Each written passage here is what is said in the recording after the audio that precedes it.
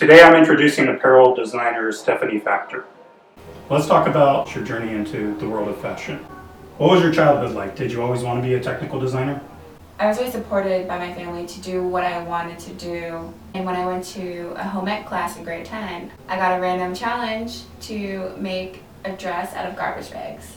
And the ability to take something and turn it into something new, it just excited me, and that's what sprung my desire for being a fashion designer. Yeah. I remember my mother came into my room when I was in grade 12, and it was like September, so I was supposed to start college already. And she was like, "Why are you still here?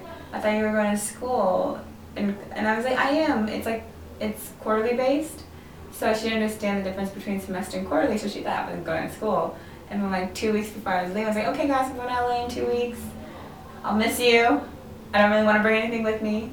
And then 2 weeks later, I hopped on a plane with only a suitcase. It was a lot of challenges because being so far away from home, from the friends I grew up with, and from the family that supported me, I was in a whole new city, which is a huge city at that. Yeah. And then also at that age, you're just struggling and trying to figure out who you are and where you fit in.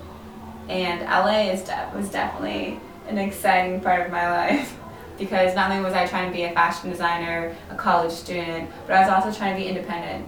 And I think all three of them played in a hand of who I am today and what makes me a great designer. And so then you went to IDM? I did. Okay. In Los Angeles.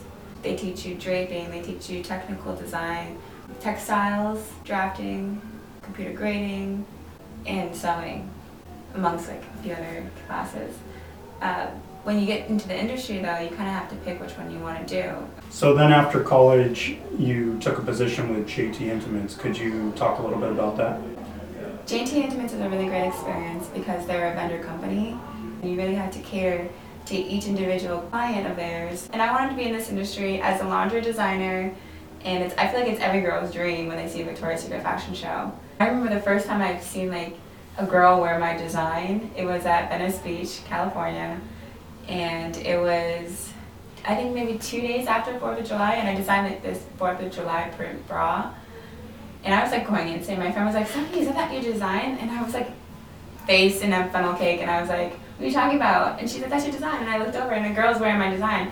It was like the best feeling ever. And I realized what motivates us in this industry is, as fashion designers, we want people to live their life in the clothing we make. And when I saw the girl wearing my design, you know, she was happy. She was on the beach. She was celebrating 4th of July, celebrating her country. And I could just remember like the rush that I had that made me want to go back to the drawing boards and do it all over again. All you need is a piece of paper and a pen, or pencil and rulers. If you know the measurements of someone's body, you can literally draft a perfect fitting garment.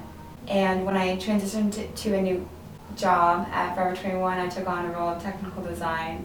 And I feel like what makes a great fashion designer is when they know how to fit a garment. They know what makes a garment sell, what makes a person want it, the quality of it, the work that goes into it. And I knew at that time that I could learn that as a technical designer.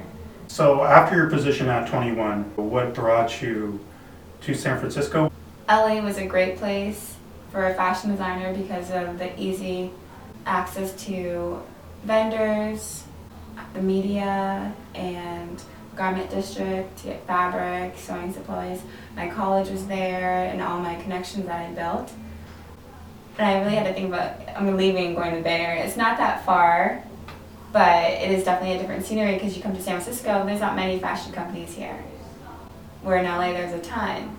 But it was a great opportunity for me to take on another category. I started doing outerwear, and I learned sweater manufacturing, denim design, wireless denim, different weaves. How can you be a better technical designer creating sweaters? It was such a welcoming environment. I had a great manager, Amanda, and she really taught me how you need to own your product, because when you own what you work on, it becomes what you care about. It becomes your baby. That's what we call it. This is your baby. And you just care more about it, and you always want to make it better, even if it's already put into stores. How can you make this better for the next time, or how can you use that to make better designs? And they really gave you a lot of ownership, learning how to build partnerships one-on-one, because when you have that trust between your business partners inside the company, you guys can actually come up together with a well-rounded, successful product. Do you have any words of wisdom for aspiring fashion designers out there? When you do the things you love, everything comes naturally. When you're working on a product or design that you really believe in, that you love, that's going to be your drive to continue doing more. So that way, it really challenges you to be more creative as a fashion designer. Bloopers. I think we're fine. We've taken 2 takes, right?